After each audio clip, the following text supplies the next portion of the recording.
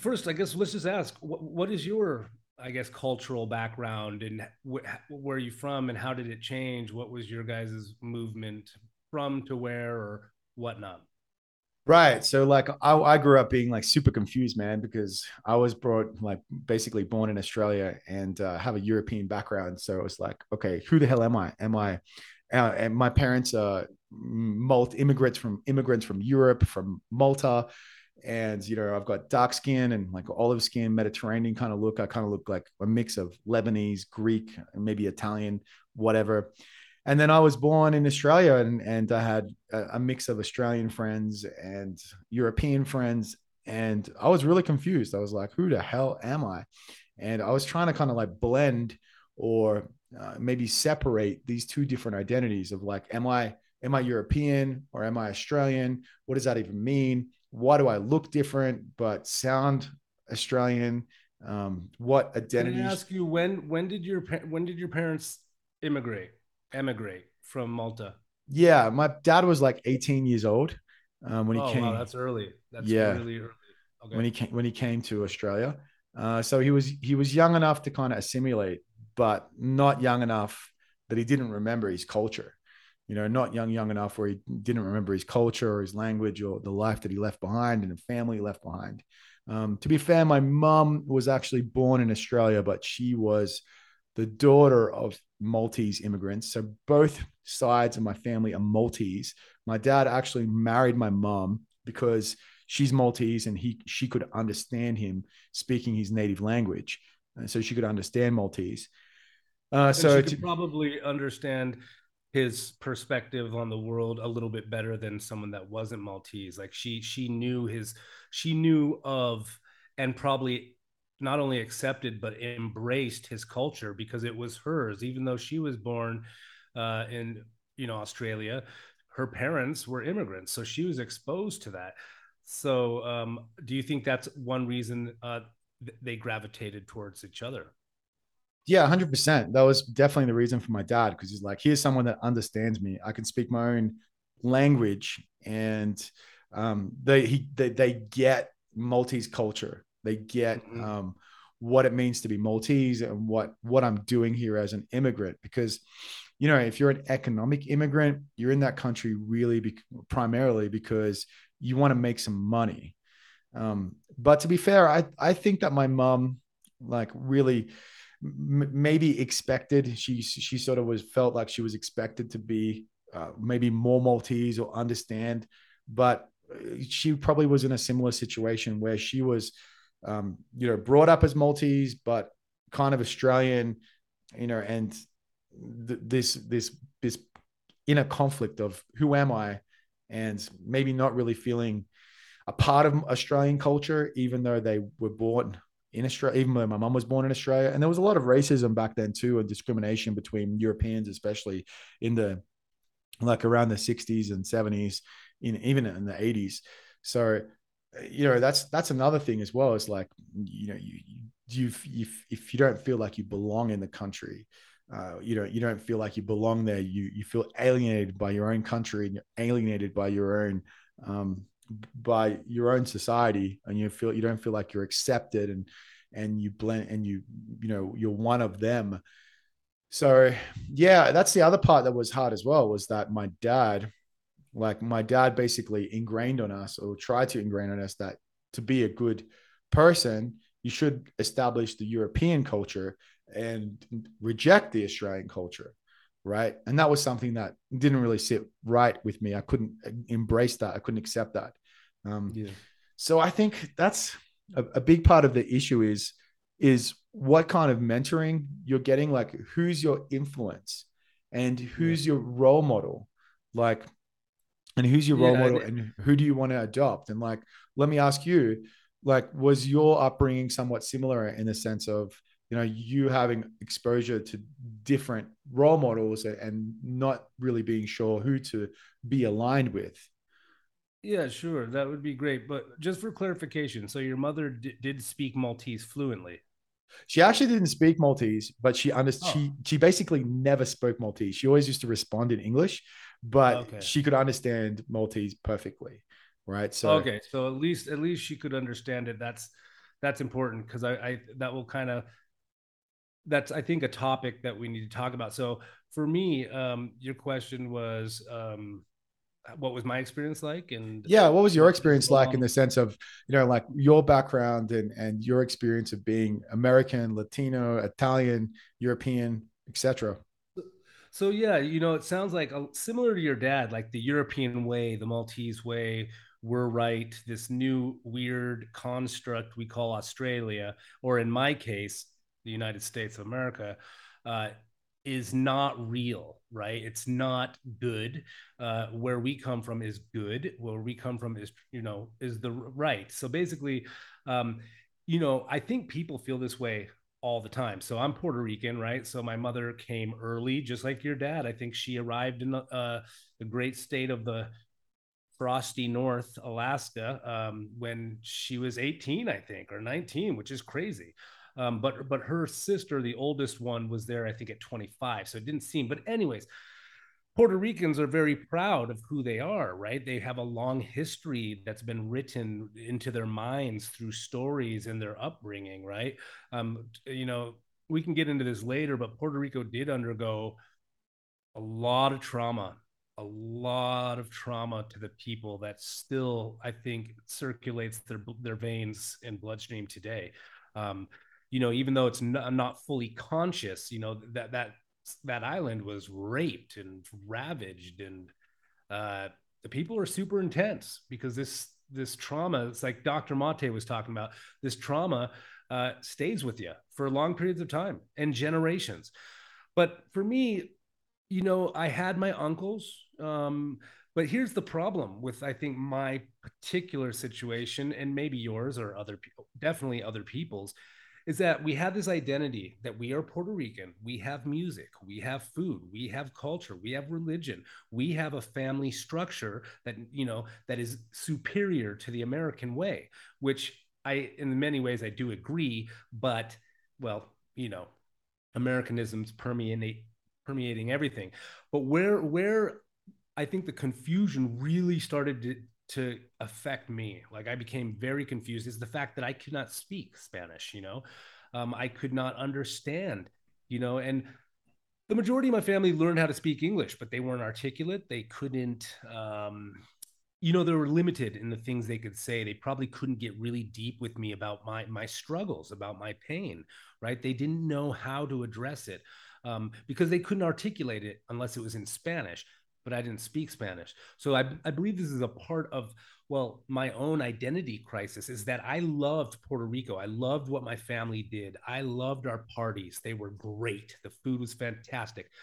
But then there's a lot of cousins and my sister, right? And most of my cousins' first language was Spanish, and they came early enough that they spoke English fluently. So they were bilingual, and I was not. My sister and I were not.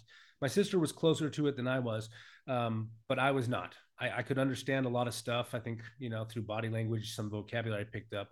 But this created a division immediately, with separation between my family unit and myself. I felt like I wasn't one of them because, man, at family parties, they're not going to be like, oh, Johnny, Jonetto, no habla español. Let's all speak English at the party. No, no, no, no, no. They were having a good time. They were letting loose, and they were just speaking their language.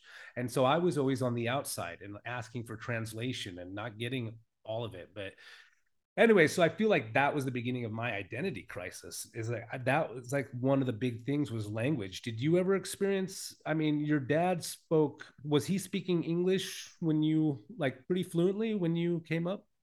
Yeah, so I think that's a great point. Language is a huge devising factor. I remember my dad speaking to us in Maltese, and at that point, I'd already been engaged in lots of conflicts with my father. So I just, when my dad spoke to me in Maltese, I just ignored it. So I never learnt Maltese at all, and my mum never spoke to us in Maltese, so I never learnt Maltese, and it didn't really bother me. It didn't bother me until I actually went to Malta, and then I realized, shit, everybody speaks Maltese here, and everybody speaks English as well.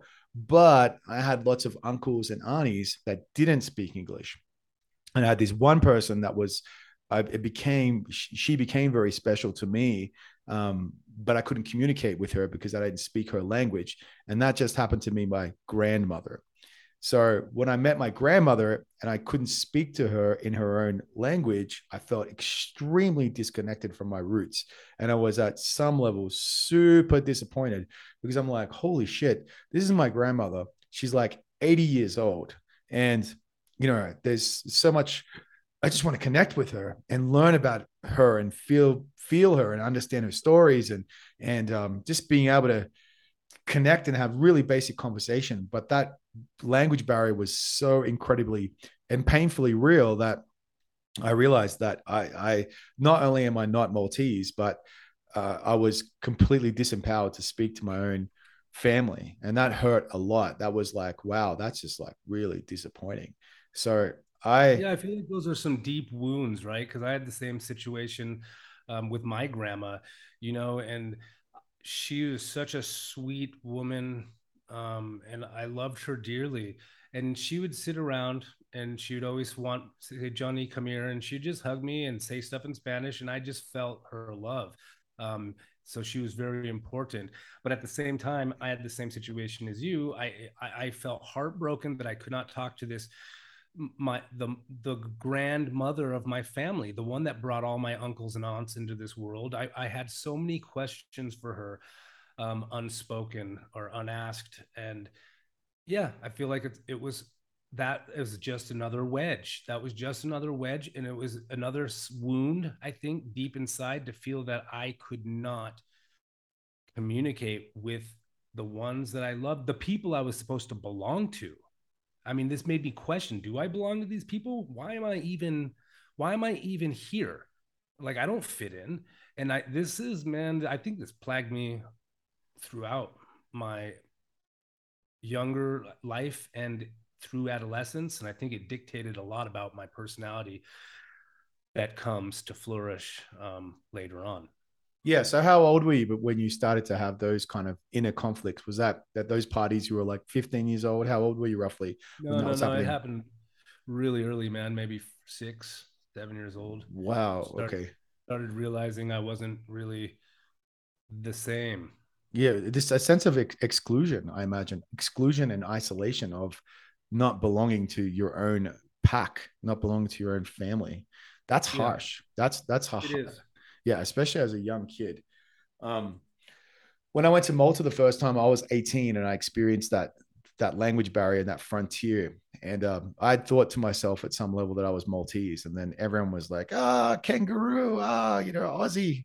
And I was like, oh shit, maybe I'm not Maltese at all. And then I realized that they were right, man. Wasn't really at all traditional Maltese or even a mix of Maltese Australian. I was like pretty much 100%, I would say 95% Australian in lots of ways. And I really realized at that point that that concept of myself you know, being more Maltese was a complete illusion. It wasn't real and it wasn't realistic. That's for sure. Yeah. Yeah, absolutely, man. And it started early for me, but I think when I was young, it was like a quiet sadness. Whereas I moved into adolescence, it became an anger, right? Like, so it changed from sorrow and a feel of aloneness to one of anger, frustration, and resentment. And I don't want to be that kind of person, but that's just kind of year in, year out. I have really early childhood memories, like better than most people I know, or at least go way back. Like I remember when I was 3, I remember things happening, I remember a lot of stuff. But it was like I said, 6 or 7, where that's when most of the family had arrived. Like people were moving from Puerto Rico to Alaska because, oh, the money's good, this and that. But then, of course, people live there for a while. They're like, nope, let's go back to the tropics. But that was the point where I realized, wow, I am a part of something big. Like, this is like, I mean, I have 10 aunts and uncles, man, and they all have kids, every single one of them. Some of them have 3 or 4. So I have a really big family, and I started to see that at 6 and 7. And don't get me wrong, man, I knew I belonged to this family, they just had a story that I was not allowed to read. They had uh, a history book. They had a wealth of experiences and knowledge and understanding that I was unable to access. And so these things, dude, I remember clearly, I was 6, 7 years old, being really sad and feeling very lonely. But they loved me. Don't get me wrong. They loved me to pieces. And so I never could stray too far. I still always considered myself a Puerto Rican, even though I don't speak English or Spanish. Um, and I still knew who my family was. But you asked about role models. And so that would have to be my uncles. But again, a lot of my uncles didn't speak good English. And the ones that did, well, had many kids of their own, and so of course I was there, but wasn't really in their forefront. I was kind of off on the fringe. And yeah, and I imagine as well that, men at that age, at that time, you're going back 30, 34 years or whatever, right? They probably weren't educated in the psychology of how children are and how you were affected. So they probably didn't really understand, or correct me if I'm wrong, how to deal with that situation, and how to comfort you, or how to inspire you, or how to mentor you, because they were just like, oh, he doesn't speak Spanish, whatever, he'll be right, like he'll be fine. Whereas, like, really the power of good mentors, to really put you on the right track, is just to give you that strong ideology of what a man needs. Is like, okay, you can't speak Spanish, but what can you do? What can you do really well? Where are your strengths? Okay, do you want to learn how to speak Spanish? How important is that to you? Do you want to take Spanish at university? There are options and there are ways, man, to be empowered.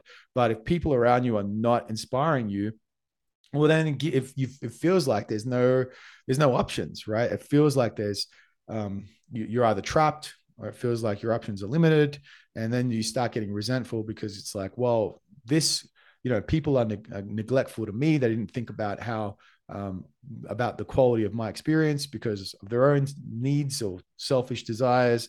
And then it's easy to get trapped in a real negative mental state. So, I would say a part of it, I imagine, would be the mentality, and a sense of maybe disempowerment with how to actually mentor the next generation of young men to be empowered, right? Yeah. Especially, again, there's the language barrier as well, which is tough. Yeah, for sure. Um, and yeah, like I'm sure that it crossed their mind, but yeah, they were young men in a new land and ambitious and with a big family, right? Um, and yeah, you teachers and psychologists and people like this, we have an understanding of human brain development unlike any other human, right? We have this foundation of understanding about the way um, people's emotions can be affected. The paradigms that they hold on to, the times of their life that are most important. Um, and my uncles had none of that. In fact, so none of my uncles have a bachelor's degree. I have one uncle who has a master's degree in what is it? I don't know. It's finance. I think finance. But aside from him, no one has a degree, a college degree. Not even my mom. They all just kind of worked for the unions. They got in. My mom got in with the state. My uncles got in, most of them. Like, I mean, today it's good. Both my uncles. So Danielle, the youngest, is the president of the postal union in Puerto Rico, and then my uncle in Alaska, Edwin, is the president of the Alaska Postal Union. So they just got into these jobs and they never left, and now they kind of are reaping awards, right? But yeah, like, I don't want to get too sappy or too stuck on me, but I was just saying, going back to the modeling and having a role model there for you, someone to help me make sense of what it was like to be a man. I guess I should reiterate or clarify that my dad wasn't in the household from as long as I can remember. So that's pre 3 years old, right? So I think it was like, um, I don't know, one or two. I don't really know. And when I'd get in trouble, which I did often, I felt, like I said, I felt alone and I'd lash out. And even at a young age, I'd lash out. I don't have any memories of an uncle coming up to me and having a sit down with me, like saying, "Hey, it's okay to make mistakes." Uh, blah blah blah, right? That I don't have one single memory of that. So when I think about role models, it came outside of my family. And it didn't happen until I started having really good teachers that cared about me. And then a couple of my friends' fathers, right, would say, here's look at little Johnny. He's a good kid. He's troubled, but he has potential. Let's have some conversations. Bring him fishing with us this weekend. Have him come camping with us next weekend.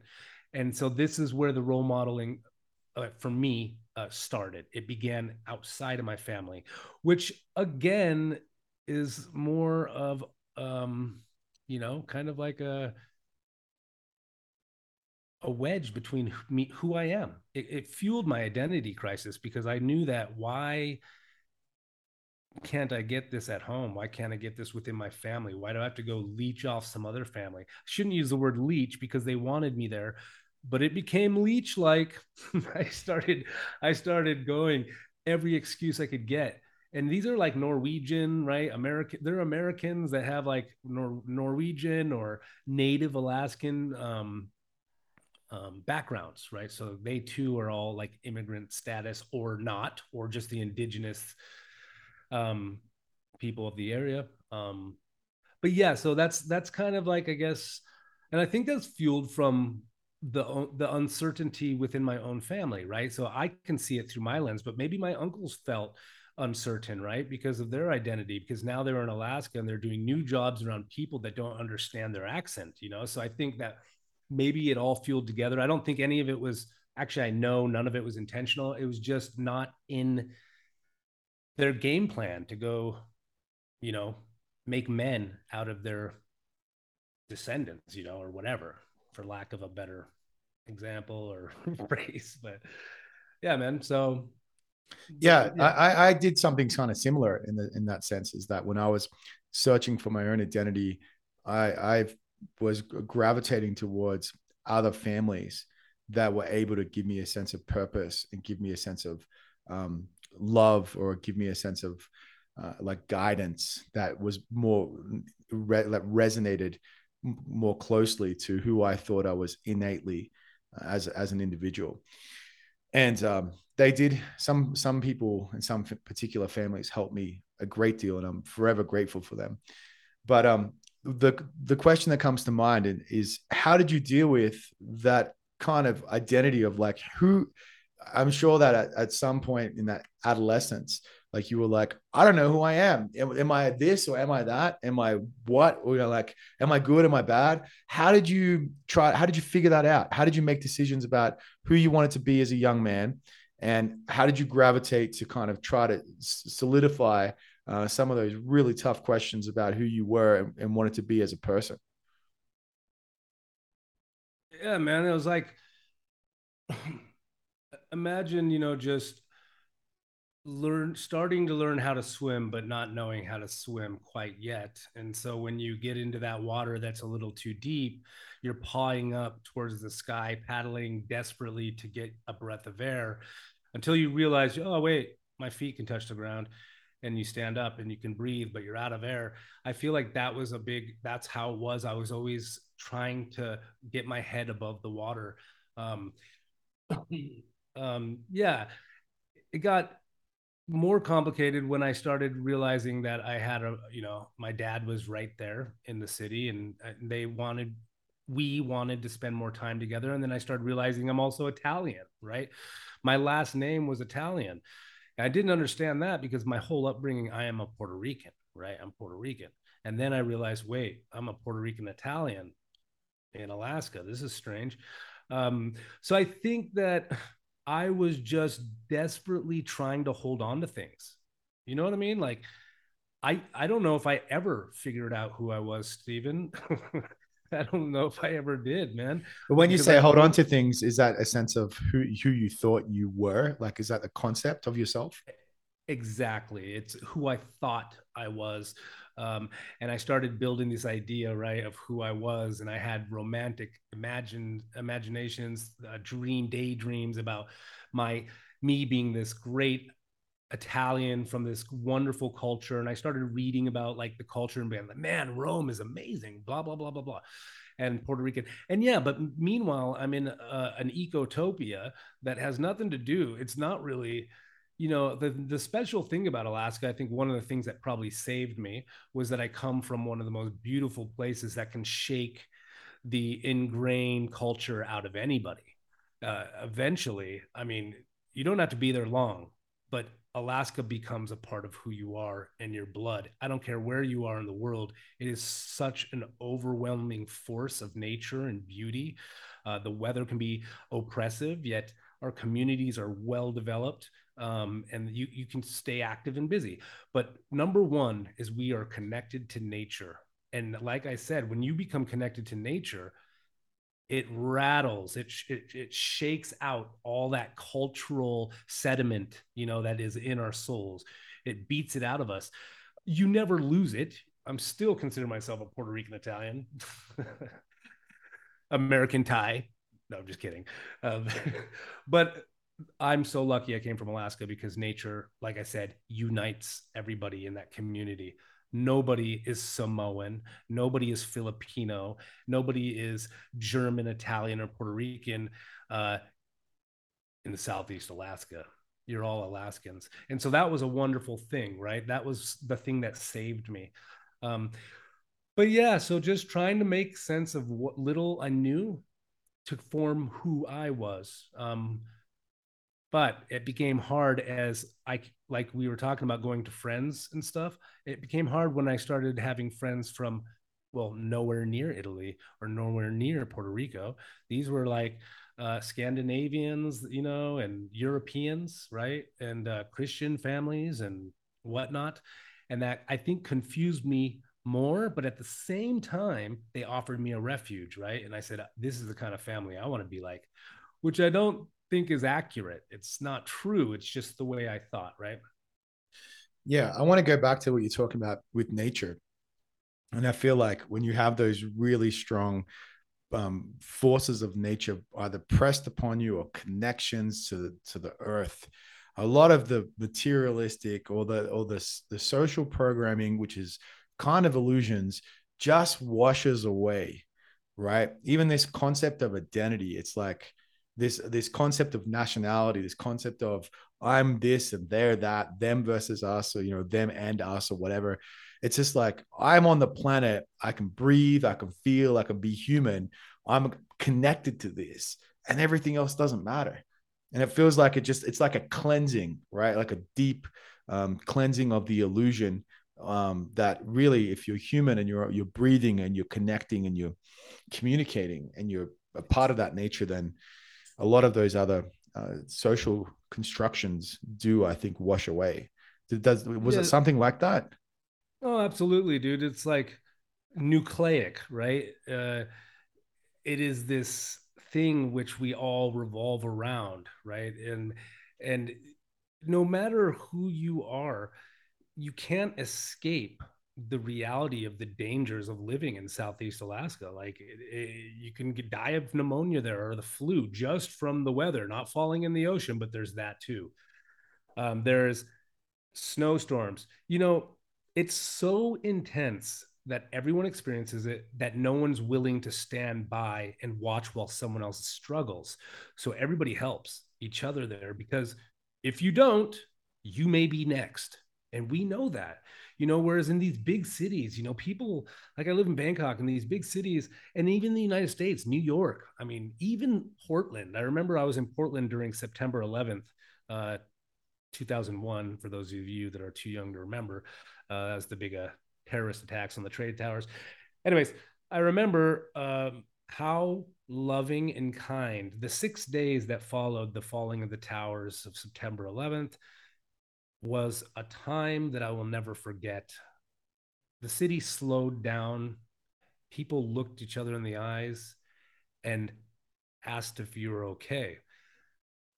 And people really cared for each other during that tumultuous time. But then, like day 7, dude, you know, God says, "Let there be rest." the Earth or the Americans said, let's go back to war. And they hated each other again. And so I remember day 7 just being like, damn. And I was in Portland, like everyone was so nice. And now it's like beep, beep, beep, beep. Hey, fuck you. And it goes back to like this chaos and everybody forgot. It was so strange. But that can't happen in Alaska because those dangers persist every day, whether it is bears digging through your trash, people warning each other, whether it's the icy roads that will run you off into the channel if you're not careful, whether you're stuck in negative temperatures in your car, you can't get out. People will stop because they know that suffering like everybody else, right? And the diet, there's not a person I've ever met in the face of the earth, especially not in Alaska, that doesn't love salmon and halibut. It is it is such good fish when it's fresh. And then the berries, the blueberries in the summer, stuff like this. Everybody shared those experiences. Everybody, didn't matter what color you were. So all Alaskans will tell you, yeah, they'll tell you what their genealogy is if you care, or you can even see it on their faces, or in their accents, but they're still Alaskans. First and foremost, Alaskans will always help each other. And that is something that I'm grateful for. I think, I could have been in a lot of trouble if I was raised in a different place. Like if I was raised in New York or LA, I don't think it would have been good. I might not even be here today, actually. Yeah. Well, that sense of connection surpasses any kind of, I guess, racial or identity barriers that we give ourselves. It's just, people trying to survive, and a sense of survival. It's, humans versus nature, and nature can swallow you up and eat you. And, this sense of protecting and protecting the community, protecting each other from looming danger and real danger at all times. Well, I think that's Yeah, that's something that gives you perspective, right? we always had something to talk about. Alaska, like, is so beautiful. Whether it was the rainstorm the night before, cars being stuck or plowed in, um, we complained about the same things and we rejoiced in the same things. Like, oh my God, did you see the Northern Lights last night? Everybody knew. We all had a story, that threaded us all together into one great, like one community. Um, but we shouldn't forget, like I had that, but I still was at struggle, with myself and my family. And as I got older, it just, I came less and less, I felt less and less connected. And Right. I'll even go as far as saying I felt like I did not belong to my family. Yeah. Well, you didn't give me quite a definitive answer in that sense of like Oh, how, and that's okay. And maybe we'll get to it now, in the sense of how you were able to kind of pinpoint your identity and mold yourself and decide who you wanted to be as a person. Because I feel like a part of your identity as an individual is to have is to develop or have imprinted on you or download a sense of morality.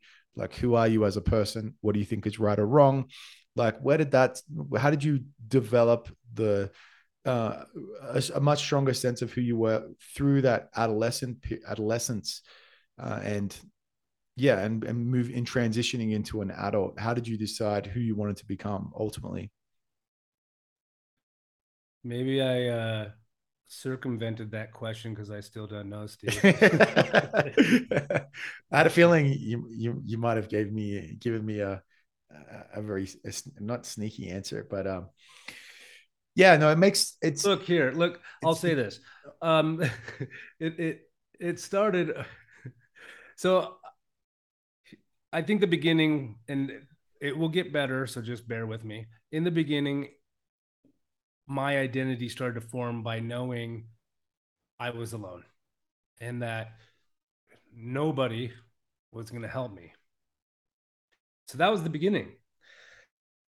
That changed over time as I started spending time outside of my family and starting to be join in on like big family gatherings of my friends and to see the love. And my life with faith, is a long, winding, bumpy road. Um, in some places, the bridges have broken and I had to rebuild them.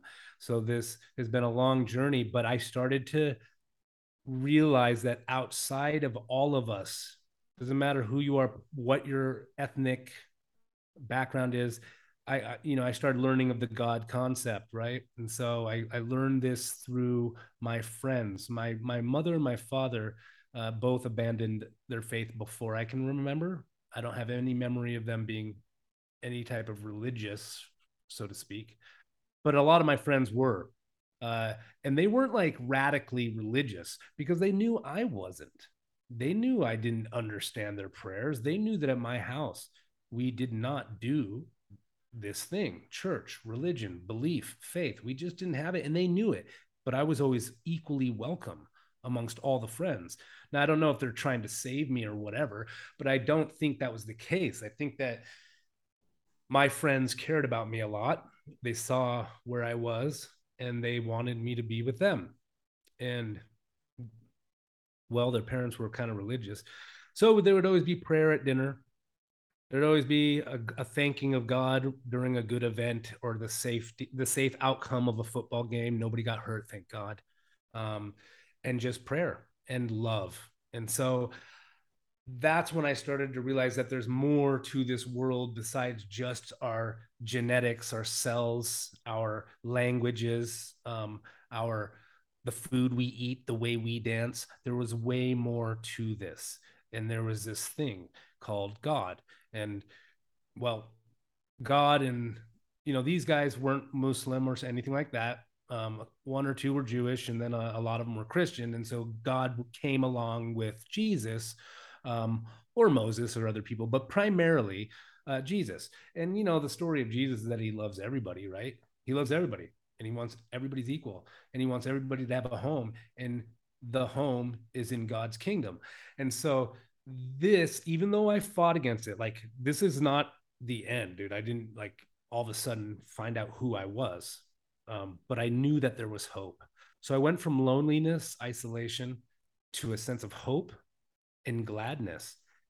And then I started going off into camps. So I think that's the acceptance, right? There's another thing built into that is forgiveness and acceptance. And so I realized that, okay, this is my situation. This is who I am. It's okay. And God loves me. So this God loves me concept brings a lot of confidence into any human being's mind. All of a sudden, when you feel jaded, scared, and alone, you do not anymore. You know you got back. And so that's, I think, where it began. I am still, outside of my family that I have now, I am still, I would say, and I'm going to be totally honest, I'm going to go on a limb. I'm still a broken person. And I don't want to like bring people down. It's okay to be broken. Just gives me something to strive for. But I'm still a broken person. But I have gone to and from my faith in a higher order of things. And now I'm pretty solidly on top of that. And that, I believe, has become my identity. So now I'm a family man. And now I realize, I mean, if you hear about my upbringing, man, you know that I like, it was megalomania. It was like I was self-centered because I felt like nobody gave a shit about me. Nobody. So why should I care?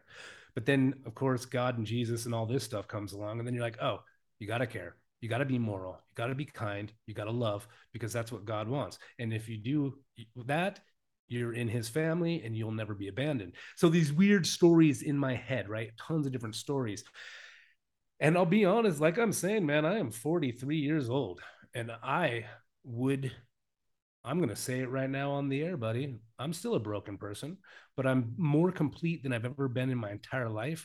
I'm still picking up the pieces, but you can actually see me now. You can really see me, and I have a sense of purpose that I believe is derived from divinity, from the thing outside of ourselves, and that is family, right? Taking care of the others, not trying to win. That's been my biggest struggle, is trying to win over my wife, trying to be in control. I've always been a control freak, to an extent, because of these situations. But I feel like now I'm coming into who I really am, and all that baggage from the past is the soil in which I grow, right? And it is my nutrients, whether healthy or not. But I feel like I've figured out who I am, and that is one that needs to continue to improve himself and define. I feel like sometimes ethnicity erases the truth, and I don't know. I'm gonna leave it like at that. But I believe that culture has a way of dividing people, right? It unites people, but here's the paradox behind it all: it unites people, but it closes their eyes to the others. And, I feel like eventually you start to realize, no, at the end of the game, the king and the pawn go back in the same box.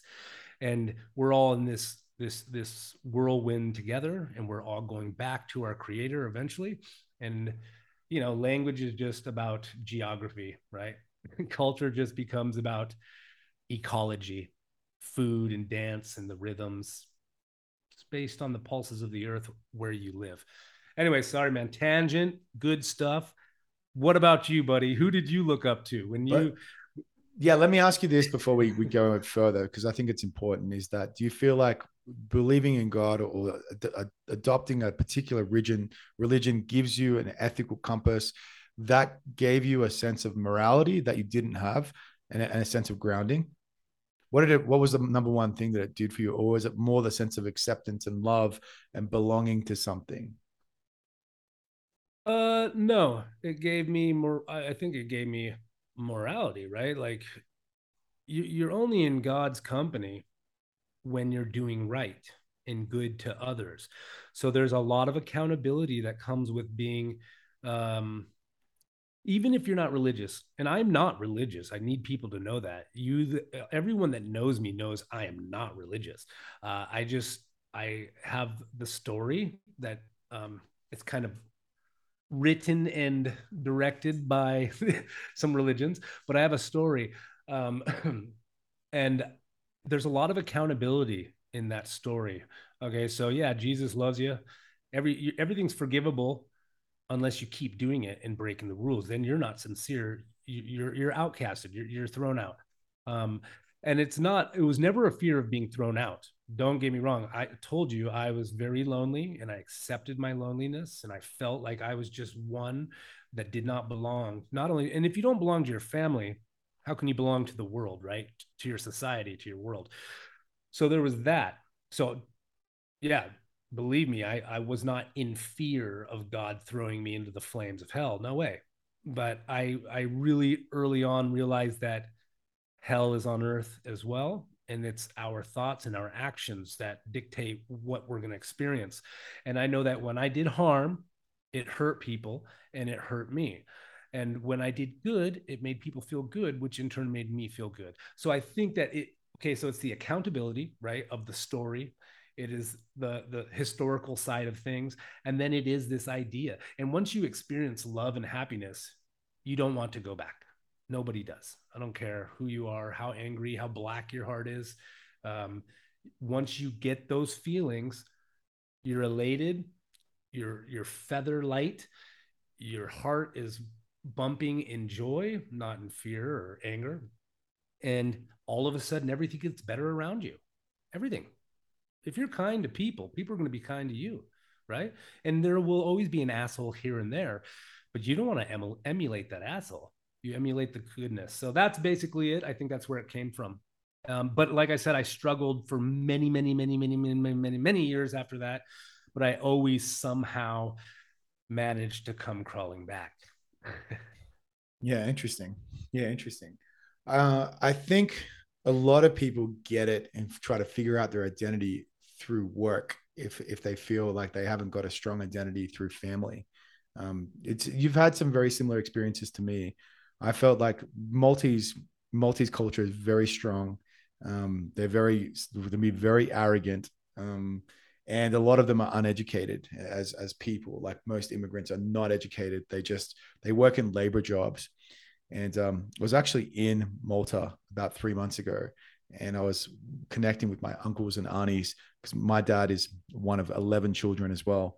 And I had this realization: I'm like, none of my family, none of my direct descendants, my uncles and aunties, are educated. They're all working class, uneducated people, and some of them barely have any a skill set. the cleaners, for God's sake.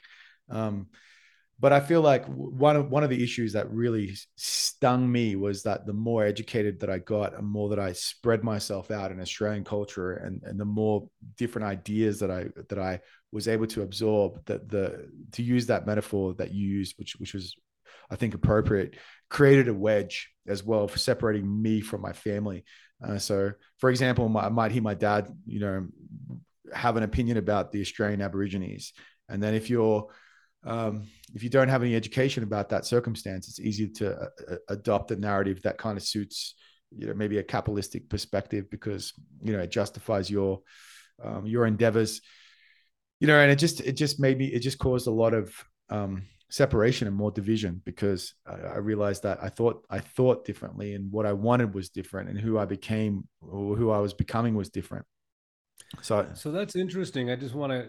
So, are you telling me that you feel that your education itself, this search for knowledge, has the ability to, well, form wedges between individuals and, in your case, family? absolutely, absolutely, and I think How did you feel about the family members in Malta or in Australia that were uneducated and arrogant after you had been educated?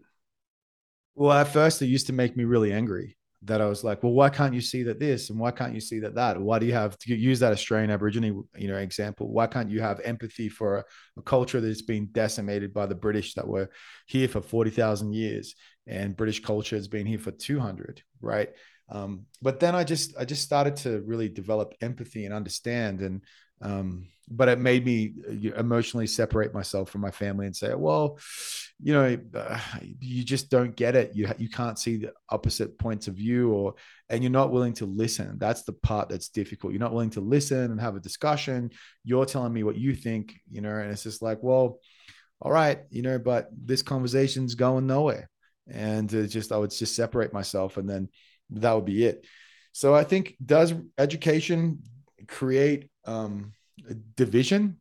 Yeah, it does, especially if you study like humanities, where it's looking at maybe looking at history or politics or literature, and understanding the human condition holistically, and then it doesn't always resonate or work with some other narratives.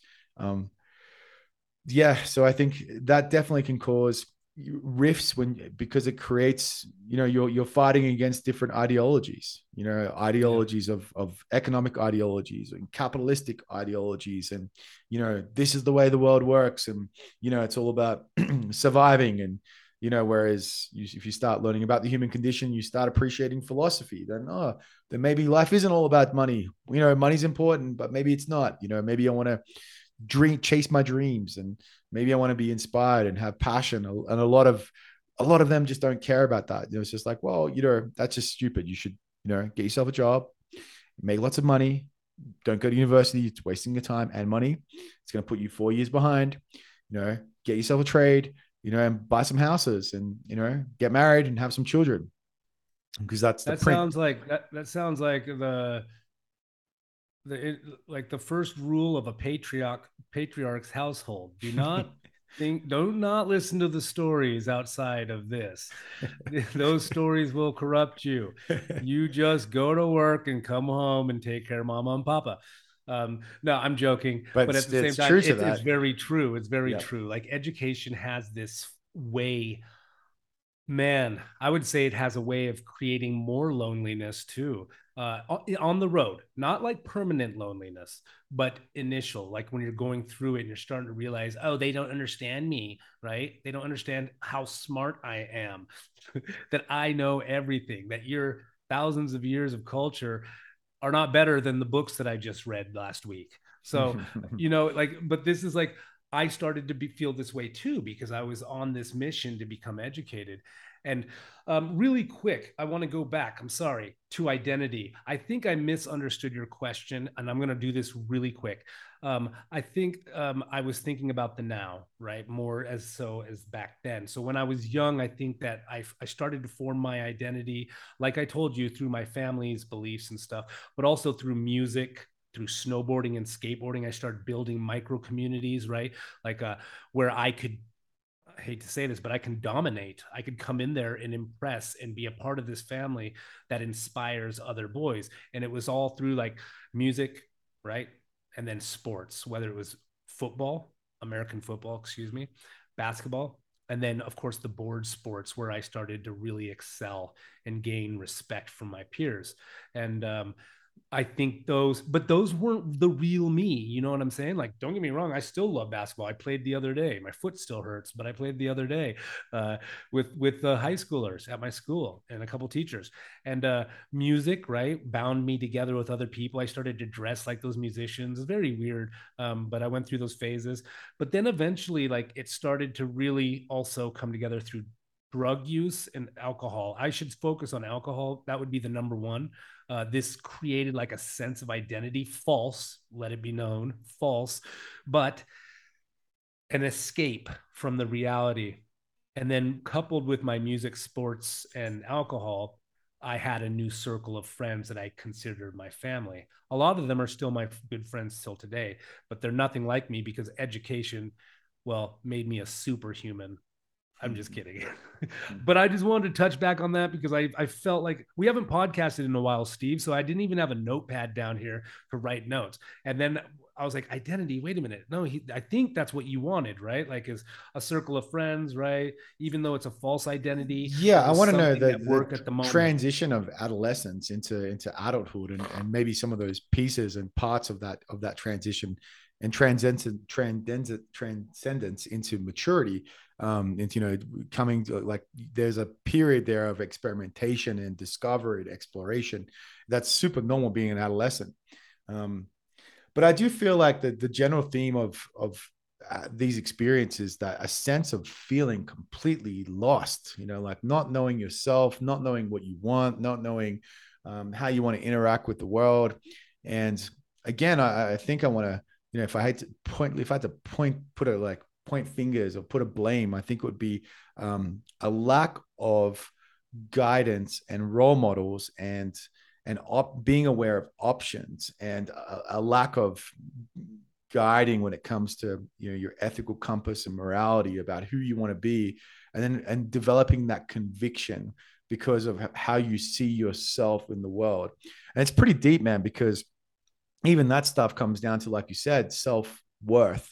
What do I really feel about myself? How do I think about who I am and my value? And and being intimidated by other groups of people, maybe because they're more educated, more articulate, more money, higher social class, so there's so many things happening, when you're trying to build your identity and flourish from being a young adolescent to being an adult. It's a pretty tough transition when you're doing it individually and you're doing it alone. And I do think you do it, a lot of it's on your own. That sense of feeling alone, I think is comes from a sense of, well, okay, shit, I better take some responsibility for who I am, because no one's going to help me. And I need to figure this out myself, because it looks like I'm here all alone, and it looks like it's up to me. And that's a really tough pill to swallow when you haven't got that support of family. So Do you feel like you had a similar I guess internal monologue or feeling like that, or was yours um I don't know, a little more candied over? yeah, no, definitely, man. Like, because of the expectations that my father had for me to be a certain way and adopt these culture, these European, and not even like Maltese European. It was like this new hybrid Maltese Australian, which is like, okay, now that we're in Australia, it's all about surviving and making money and getting ahead, because you know those first immigrants, man, when they came to Australia, if they didn't work, they didn't eat. They came with literally no savings, a suitcase with some crappy clothes. I'm sure you've heard the stories from the Italians, from the Irish, Maltese, the Greeks. They all have these same stories of suffering, and the suffering and the trials and tribulations of being an immigrant, and then becoming successful. But it's like this programming of, I came to Australia and I survived and I'm successful because I did this and I sacrificed this. And here is a map of success, and you should do what I've done to be equally successful. But it's like, bro, dad, this is a new world, man. The world that you lived in 20 years ago is not, it's not the world today. It's not my life, it's not my experiences. And that conflict between expectations of me being a young man and wanting to experience the world and experience different things and prioritize different things caused huge conflict in my family. Um, so yeah, did I feel alone? 100%. Like I basically at some at a very conscious level, which is very sad and it's not something I'm proud of. I definitely would just rejected my family completely, my parents, and just said, well, I don't fit into this, and I don't feel supported. I don't feel even loved. I don't feel part of the circle. So I'm out. I'm done. And as soon as I got my car license, I was basically never home. Um, so yeah, I think that's really sad because then I was kind of forced to develop my own identity in my own way. And then I started to do that. And the way that I did it was, yeah, I kind of was like in different groups of friends and meeting young people and other people and kind of sharing ideas. And this was before I went to university, because I went to university when I was about 28 years old. I was a bit older. So I know what it's like. I know what it's like to be uneducated, not university educated and university educated, and what that did to me. Um, but there was what really saved me, man, was really, to be honest, was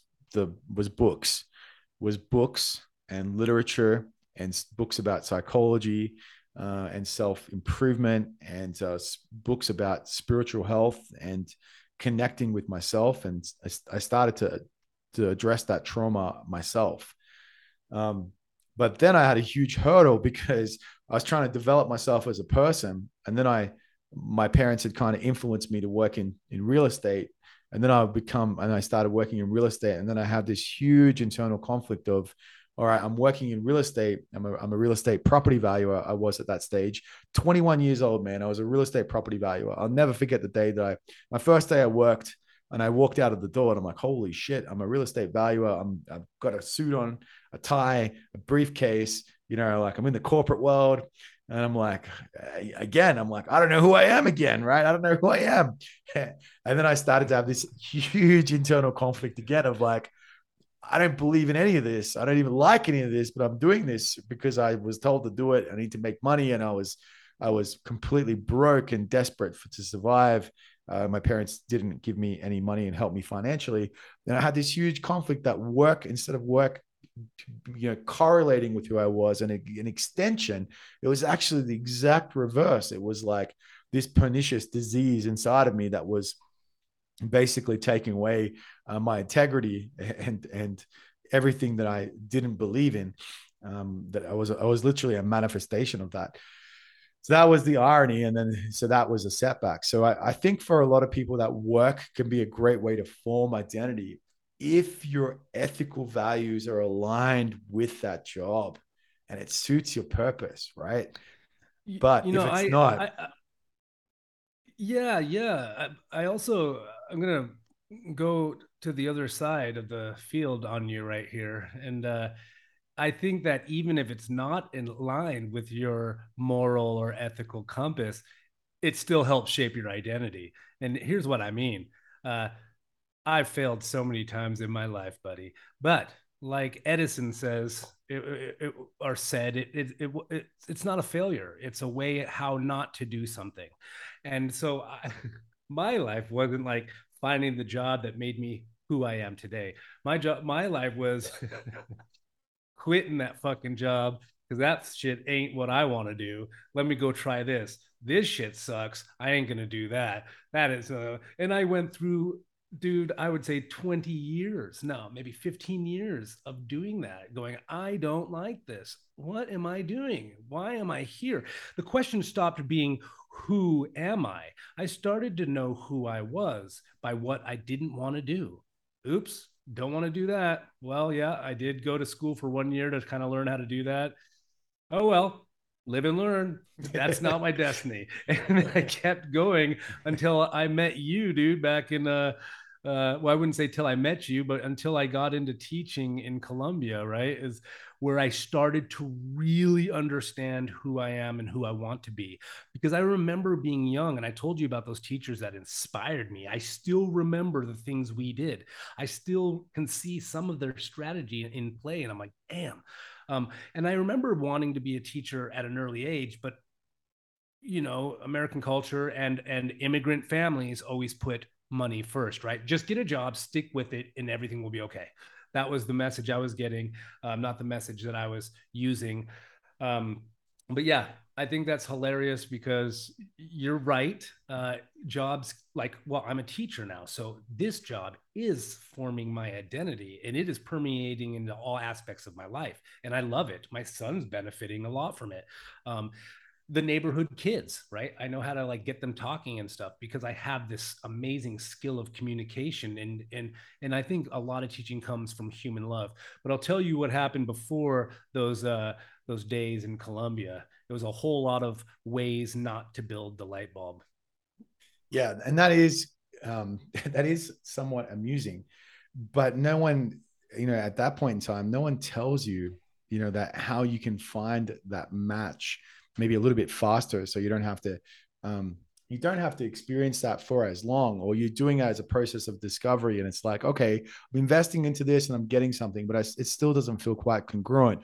Or maybe we're not ready for it completely as individuals. So we're not ready for that next job that we want that's going to be fulfilling because we haven't emotionally developed yet. So maybe it could be that as well. But um, I really feel like if you have a clear purpose of what you want to achieve and you have a clear purpose of who you want to be, finding the job that is aligned to that is something that can happen quite organically, right? So, and that's maybe that can be great, but also your process of discovery, moving through jobs that you didn't want also is extremely eye-opening and provides awareness because you've tried so many different things that it all stacks and gives you perspective on how you want to live your life and what those things actually mean. They're not just concepts, they're real experiences that you're drawing from. And Yeah. that gives you real power as well. Absolutely, and that's why I use the Thomas Edison quote, "A thousand ways how not to do something." They're not failures because I'll tell you what, you can ask anybody about my cooking skills, right? You can, yeah, you can ask anybody about my ability to. I mean, I understand electricity. I have so many skills that still I use until this day, based on all that winding path of going from job to job to job to job. Like I've I almost would not take any of it back. I feel like that's who made me who I was. That was another form of education, right?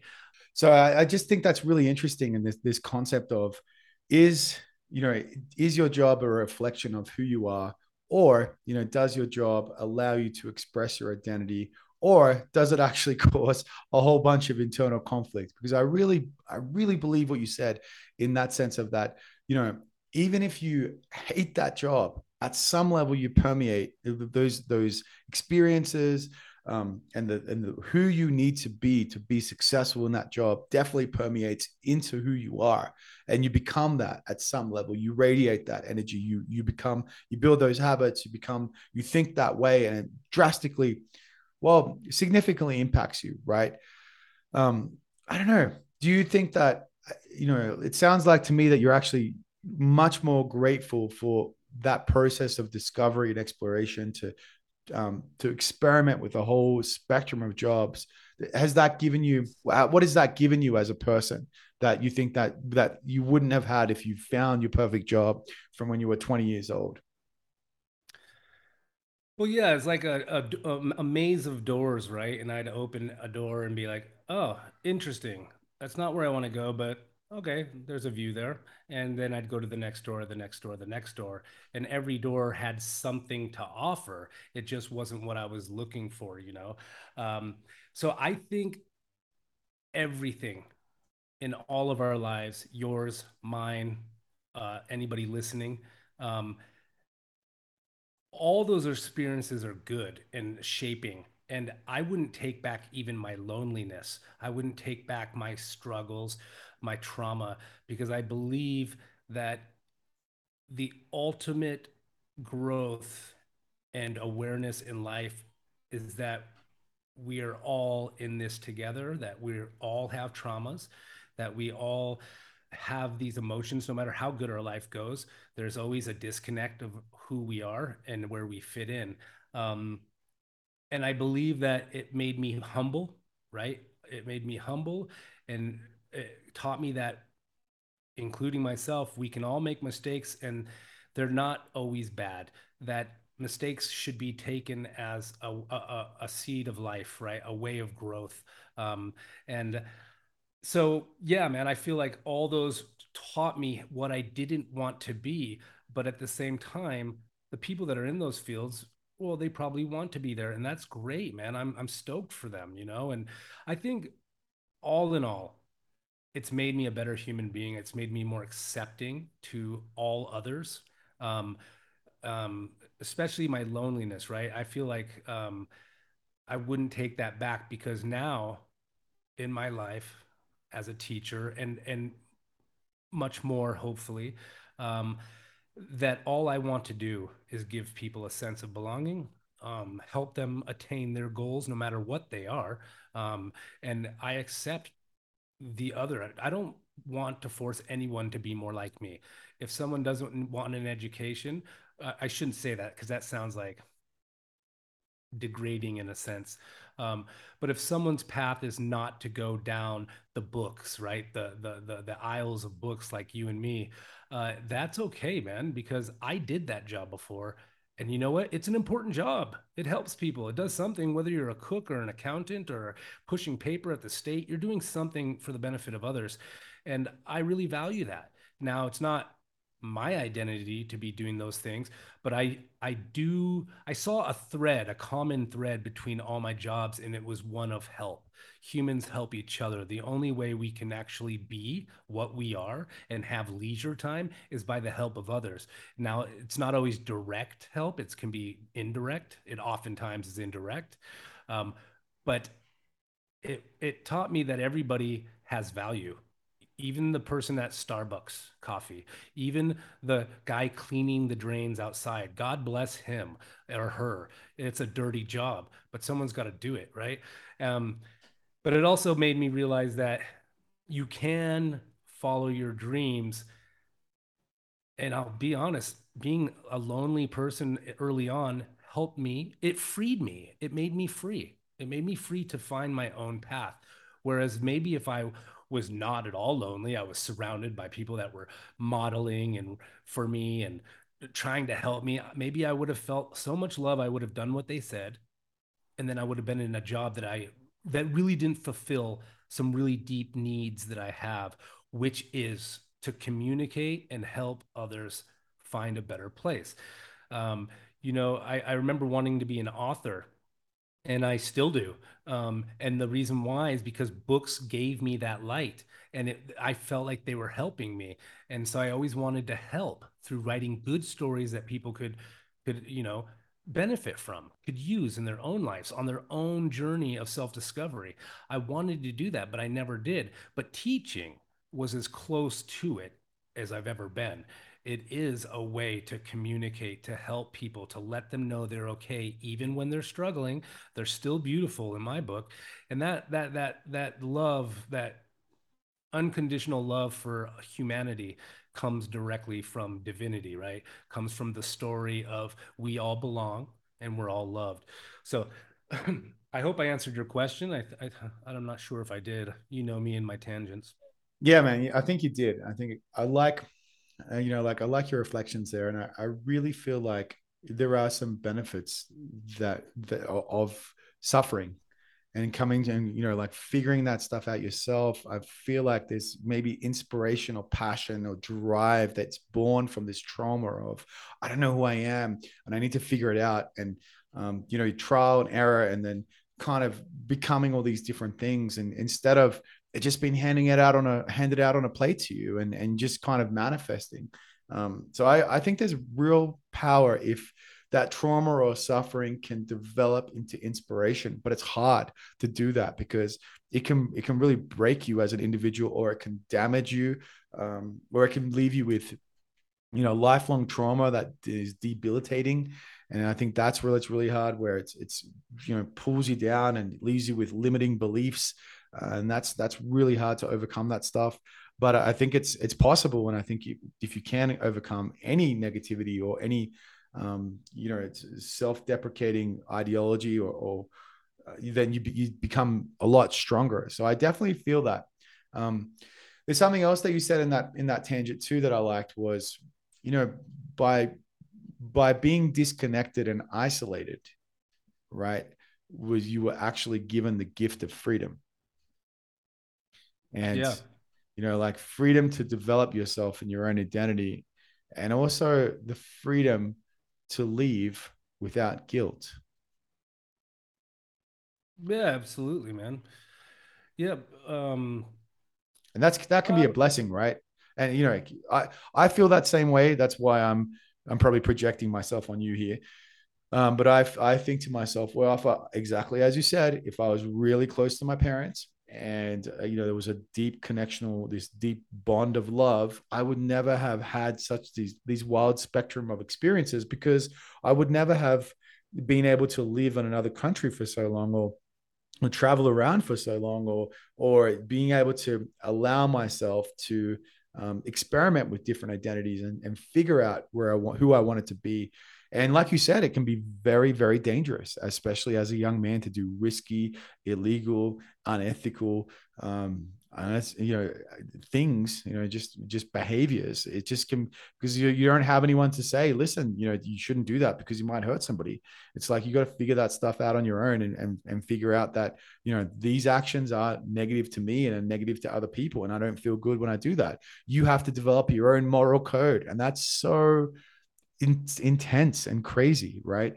But I think I feel in some way that I'm definitely blessed that I got that freedom to become the person that I am, because now you can look at yourself in the mirror and say everything that I am is a product of my decisions and choices, and conscious decisions that shape me to be who I am today, right? Yeah, absolutely. Absolutely. And I feel like the cultures, this global culture, is not really liberating in that sense. Like our parents wanted the best for us, or most parents want the best for their child, but they don't want their child uh, to find themselves, right? And I don't mean that it's intentional, but you know, there was a time where we allowed our citizens, our children, to form their own identities, and then we allowed them to choose their jobs, because whatever, if we knew if they loved those jobs, if that was their choice, that they would do good at it. But we've changed, we've gone backwards, and now it's like everybody's got to be a doctor, everybody's got to be, financier, everybody's got to, there's like three routes, right? Lawyer, doctor, uh businessman. And we can put all the social media uh ventures as business, in a sense, right? Like, or entertainment. But yes, by if I would have felt connected, fully connected, I don't think I would have had the strength or the courage to branch out and really find myself. And I'm still finding myself. I am the shadow, constantly chasing the being, right? And I'm forever connected to that shadow and that being. They are intertwined, they are one. And uh, I don't feel it's bad to chase yourself. But I was so freed up by this, that I was able to form my own identity, and it is the person I want to be, for sure. It is. And it is a blessing. It's a true blessing. And you know that was something that would be positive. So maybe we could talk about, like, I think that you had this already in mind, to start talking about what, like, positive things, if you want to go that route now. Yeah, I definitely do. We've got about 20 minutes left, and I want to just think about maybe and reflect on some parts of, like, for a lot of people that have struggled with their identity, for a lot of people that have struggled with being, not being able to connect with different elements of who they are, because biologically I look like this, yet I was brought up in this culture, and there's things that I'm ashamed of. Yeah, I think it's wise to reflect on some positive things that having a mix, the kind of diversity of ethnicity or cultures, what it's given us and given me. And for me personally, it's just given me a much better spectrum of what it's like to have a foot in two worlds simultaneously. And what I've tried to do, as I've matured, and I would say this to anyone that asks me, it was like, how do I deal with it? Is I would say it's really actually pretty easy. Is that you take from each culture the best elements of what that is, all right, and you incorporate it into who you are, and maybe you choose to be a bit more, a bit more American or a bit more Australian or a bit more European in some of those ideologies or behaviors or mannerisms or, in the morality. But you just take the best of, I try to take now the best of that Maltese culture, which is understanding my heritage, understanding how hard my ancestors worked so that I could be alive today, right? And the chances of me being alive and born in a great developed country, a very wealthy country, that my first language is English, and being have access to that passport and have access to that society, right, and be able to learn from that. Whereas my Maltese cousins and they may be a bit more restricted in what they can do, right? So I think, if you can take the best elements from those different cultures and incorporate them into who you are and be proud of them, right? It's like, yeah, I'm proud to be Australian. I'm proud to have grown up in Australia. Australia has given me so much, right? And at the same time, I can go to Malta and I can see and visit my relatives. And that's kind of like, it's another tangent here, but I can go there and see them and experience that connection and love them. But at the same time, there's some separation there, and let it go, that I'm not there all the time, and I'm not, but if I wanted to live there, I can, and if I wanted to be a part of that culture, if I really wanted, I can go and do that. So, let me ask you, what do you feel has been the benefits, or, what has it given you being, having a depth and diversity of identity?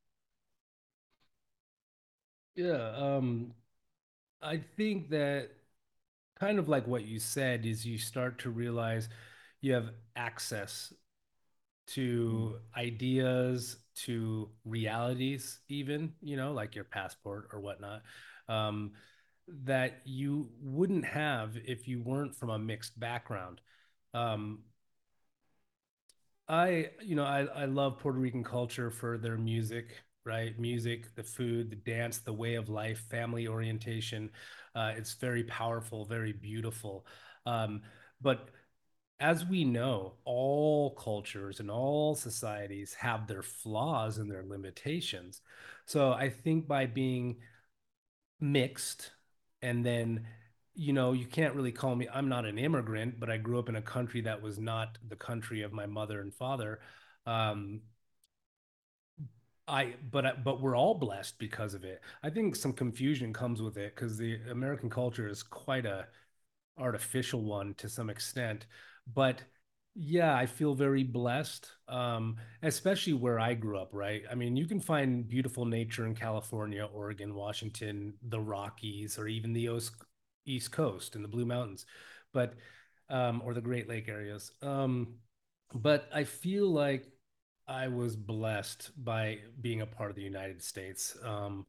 You know, uh, I've been given a passport that is extremely powerful. I've been given an opportunity to teach abroad, whereas maybe if I was born in Puerto Rico and raised in Puerto Rico, I wouldn't be able to teach abroad because English would not have been my first language. And same with Italy, right? I wouldn't have been a native English speaker, which opened a lot of doors for me.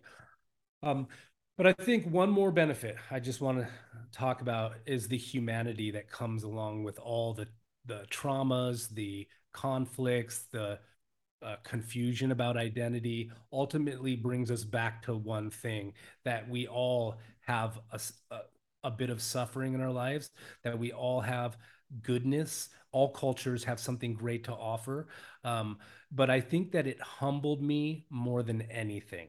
Um, you almost cannot have a racist or like overly bigoted or prejudiced hair on your body when you do come from such a diverse background, right? It makes it's self-conflicting to judge others.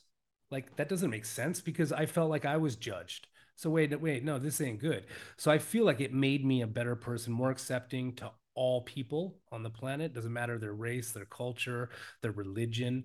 You know, I feel like even though at times I can take a cynical stance and say I hate humans. That's the cynical stance. Don't worry, I got him in check. He's in the cellar right now, um, locked up for good. No, but ultimately, I have a big heart for the human race and all animals in life and life in general. I have sympathy for their struggles and their pains, and I really have this strong urge to help people feel better and accept who they are and to do make strong what they can and to learn from the things that they're not good at. So I think that would be the number one thing for me is an open mind, I guess, or a level of acceptance for people that are radically different than myself. I just, how can I judge them? I didn't even know who I was. So, stuff like this. I think I went a little bit longer than I wanted to, but I want to ask you one real quick. When was your light bulb moment? When did you think you actually figured out who you were or what your mission was? This is kind of like a backtrack. Yeah, I think for me it was just lots of deep reflection about, who, what kind of person do I want to be first? It's like, do I want to be someone that is self-interested, or how do I want to contribute to society? I had to really sit down and think about, how to build an identity. And it's kind of tough, but it was kind of at the same time, empowering. And then it sort of after that, it became like, for me, I was about 25, and I'd kind of worked in real estate for a while, and it's just like, this stuff is kind of soul destroying, and it's like, who am I really? Who am I really? I'm waking up and doing this job that just feels like shit. And I kind of just reflecting and reflecting. It's like, well, you know what? No, I don't want to be this person anymore. I don't want to work in finance and economics and be a valuation, and just feeling like a tick, like really just a blood sucking leech, and not giving anything back. It really felt very unfulfilling. So, Yeah. yeah, probably from about 25, I started to make that decision. And then I just kept making those choices that were congruent. It's like, okay, what would that look like? How would that be? And what would I have to do? And then as I kept making those decisions, like my life I was able to sort of like keep building things that worked around that. So I got to the point where I'm now, which was, all right, I'm going to decide that my purpose is going to be an international English teacher. And I work around the world. I want to learn languages. I want to connect. I want to inspire my students. I want to have meaningful relationships with people that I meet. Maybe even develop a family. And it's just all kind of being based around those decisions of who do I actually want to be, which is Do which is you feel that you're still searching to some extent or in any way, shape, or form? Are you still on the journey of self-discovery? I think it's more now. It's a discovery of self experience. So I feel like the foundations are there, who I am, and then I don't want those to change. Like I want to be a good person. I don't want to be a bad person. Like the other day, my wife, she's not very fond of the neighbor, and it was like 10,000 pesos that was like put on the floor of the door like landed. It was on the floor. It was on the doormat of the door, and our, right beside our apartment. So there's our apartment on the left and their apartment on the right. and and I saw it there, and I knocked on the door. I rang the doorbell, and they didn't answer. I was like, whatever, no one's going to take that money.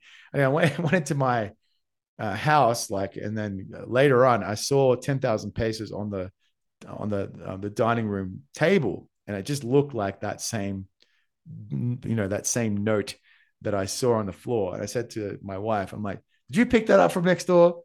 And she was like, yeah. She's like, I don't like that neighbor. And I'm like, give me that. And I grabbed it and I threw it on the floor. I said, Killer, it's not yours. It's not mine. I don't care if it's 10,000 pesos or $100 or, 100,000 pesos. It's not yours.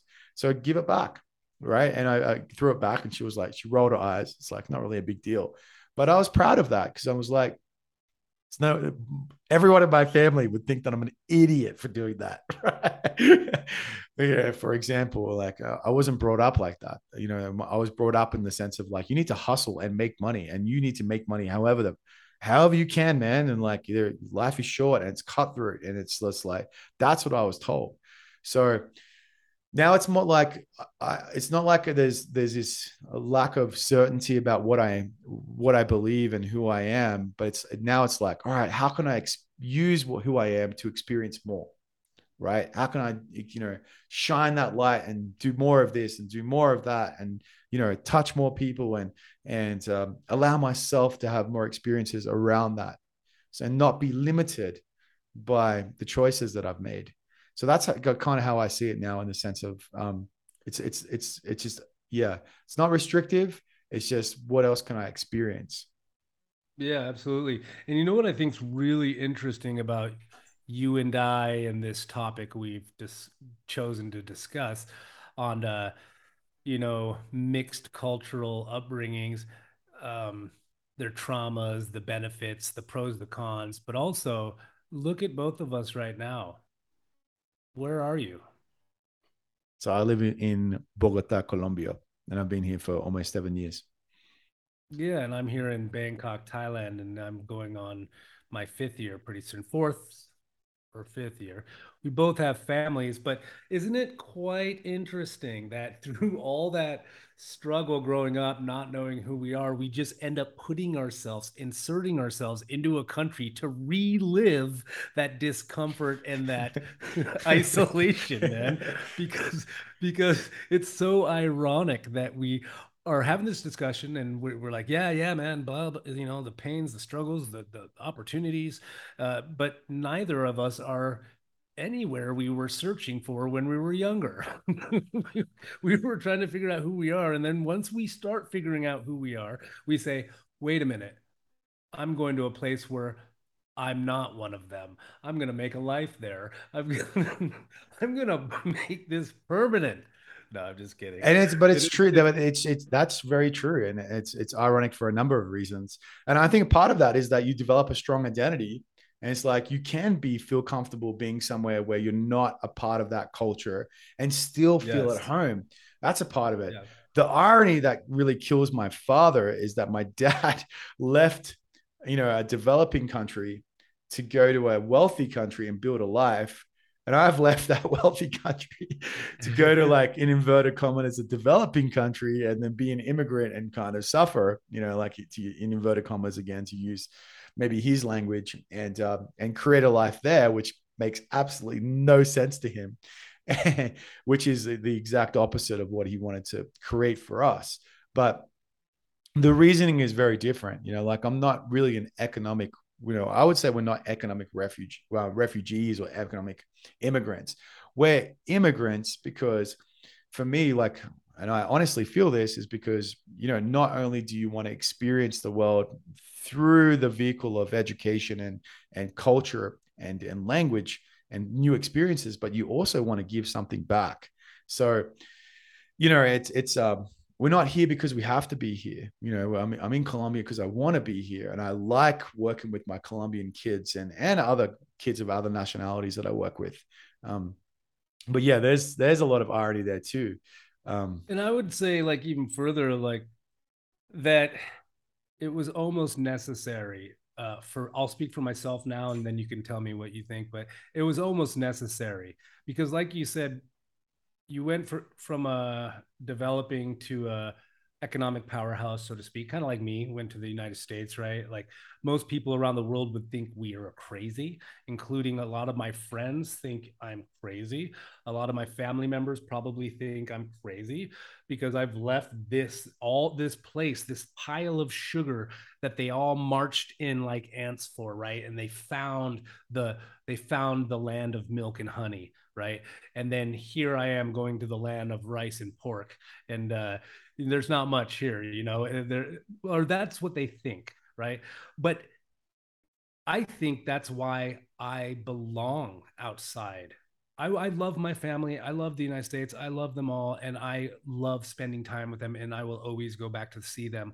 But it's only here where I can silence those negative voices or those biases that I would rather not hear because now they're contradictive towards my identity. My identity is one of worldliness, is one of growth, is one of self reflection.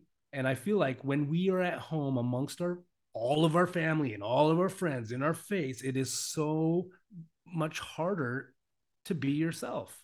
You know what I mean? Like, I feel like I do know who I am today, and I know my purpose, and I know where I want to be. And that if I went home for the long term, I would be at conflict with my identity again, um, which I'm okay with. But I feel like I've been freed up to continue to search for who I am or to refine the person that I am into the ultimate version of um, who I am. You know what I'm saying? So, yeah, I'm not sure if you feel the same way. Like, Yeah, I think being able to travel and live abroad is that you just separate yourself from some of that unintentional negativity, and also from some of that expectations about who you should be as a man. And then your sometimes parents and family, they have this idea of what you should be doing, and they don't appreciate what you might value as a human being, which might be living in Thailand and educating Thai students, and learning another language and being immersed in another culture, and all these other currencies. There's not just the currency of money. So yeah, I think that separation definitely creates freedom.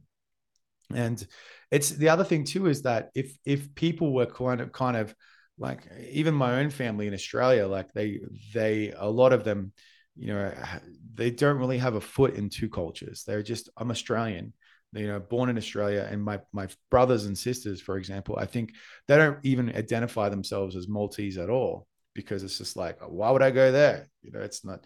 So I think in some cases that if you're not careful, then you can kind of limit yourself to where you live and what you do, and you can be quite critical of other people if you think that it's best just to live in one place and do that one thing. And so I don't know. I think travelers have, or people that live abroad, it gives you a different, it gives you a much broader spectrum.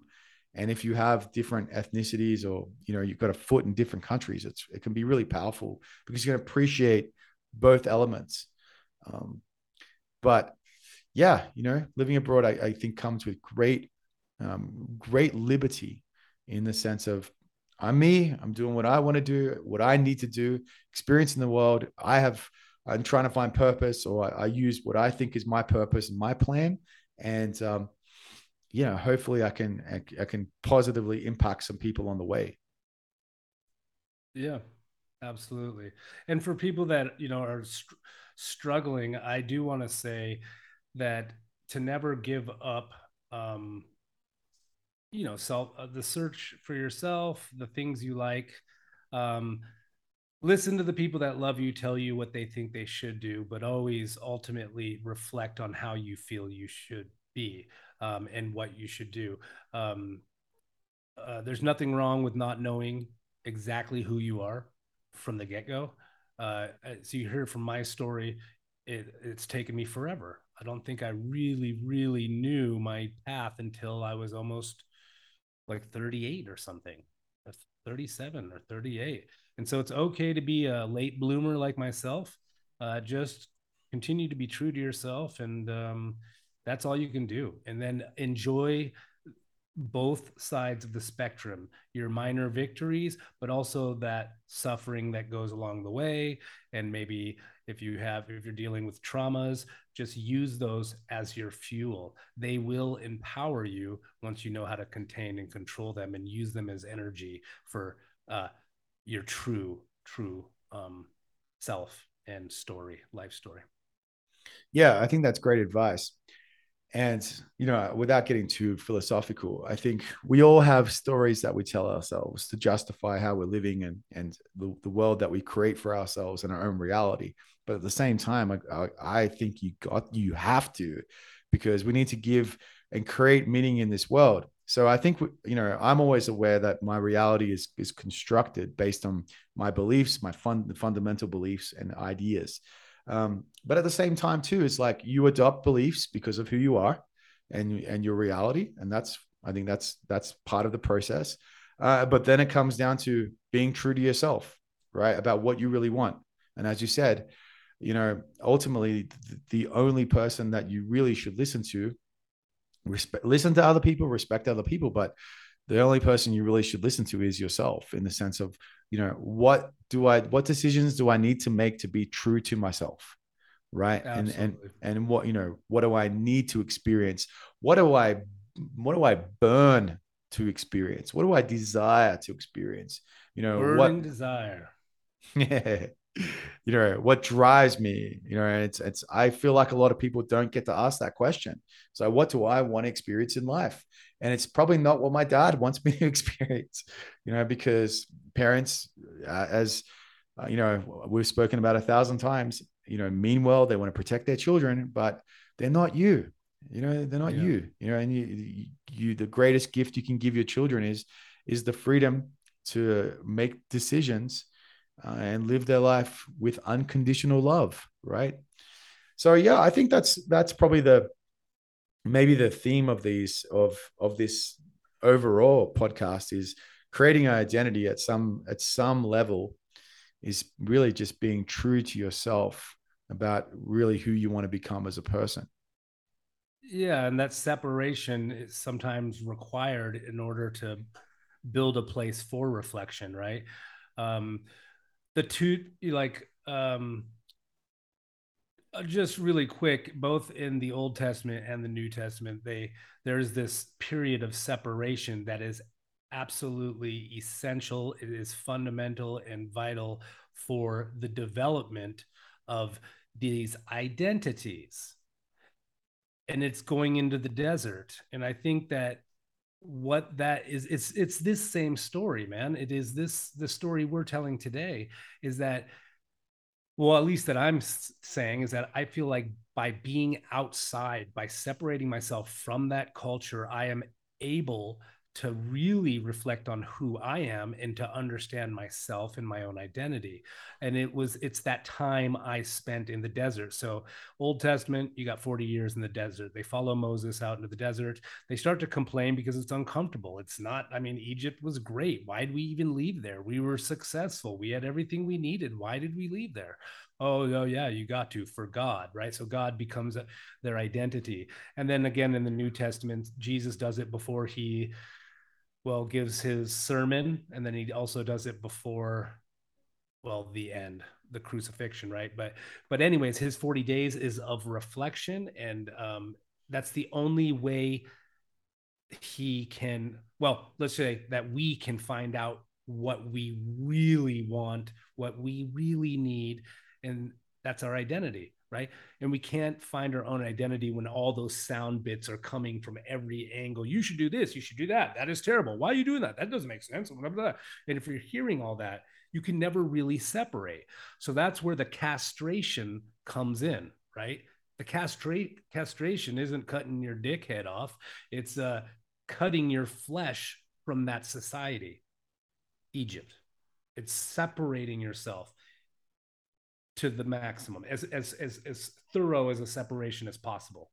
And really, I think that that's the same story we're kind of talking about today.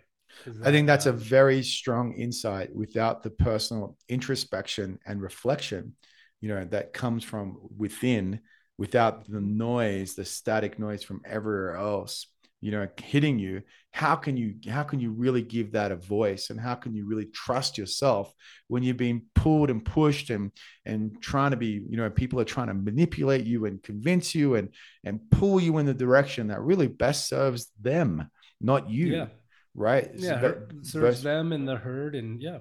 Yeah, it's not really serving you, because if someone really understood that, I think they would say the same thing, is like, listen to yourself.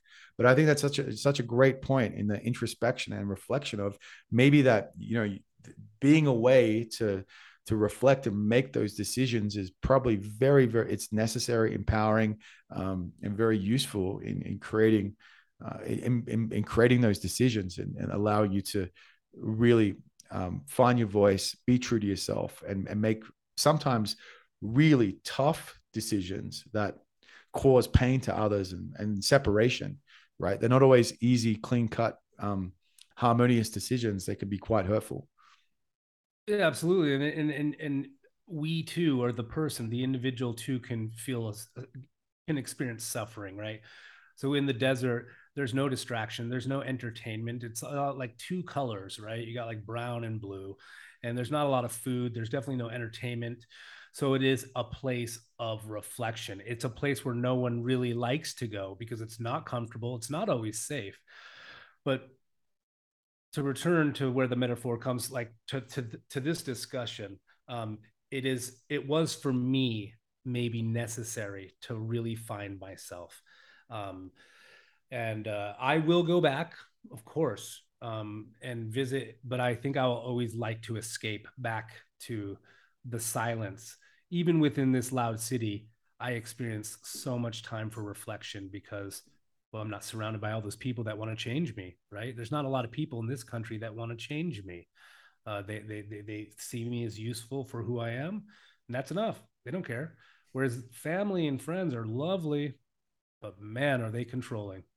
I think that's a great way to end this podcast, because I think that's basically an axiomatic truth of it's that simple, that they do it, unfortunately, it happens naturally through those bonds of love, right? And then through guilt, and then through shame, and then that's so love, love holistically, but don't let Love your kills. but don't let your parents tell you what to do. Yeah. But I think it's, yeah, as I said, I think it's a great point. So it's probably a really good one to end on. John, man, I really appreciate you being here and having that conversation, man. I really enjoyed that. Thanks for your insights, bro. It was fantastic.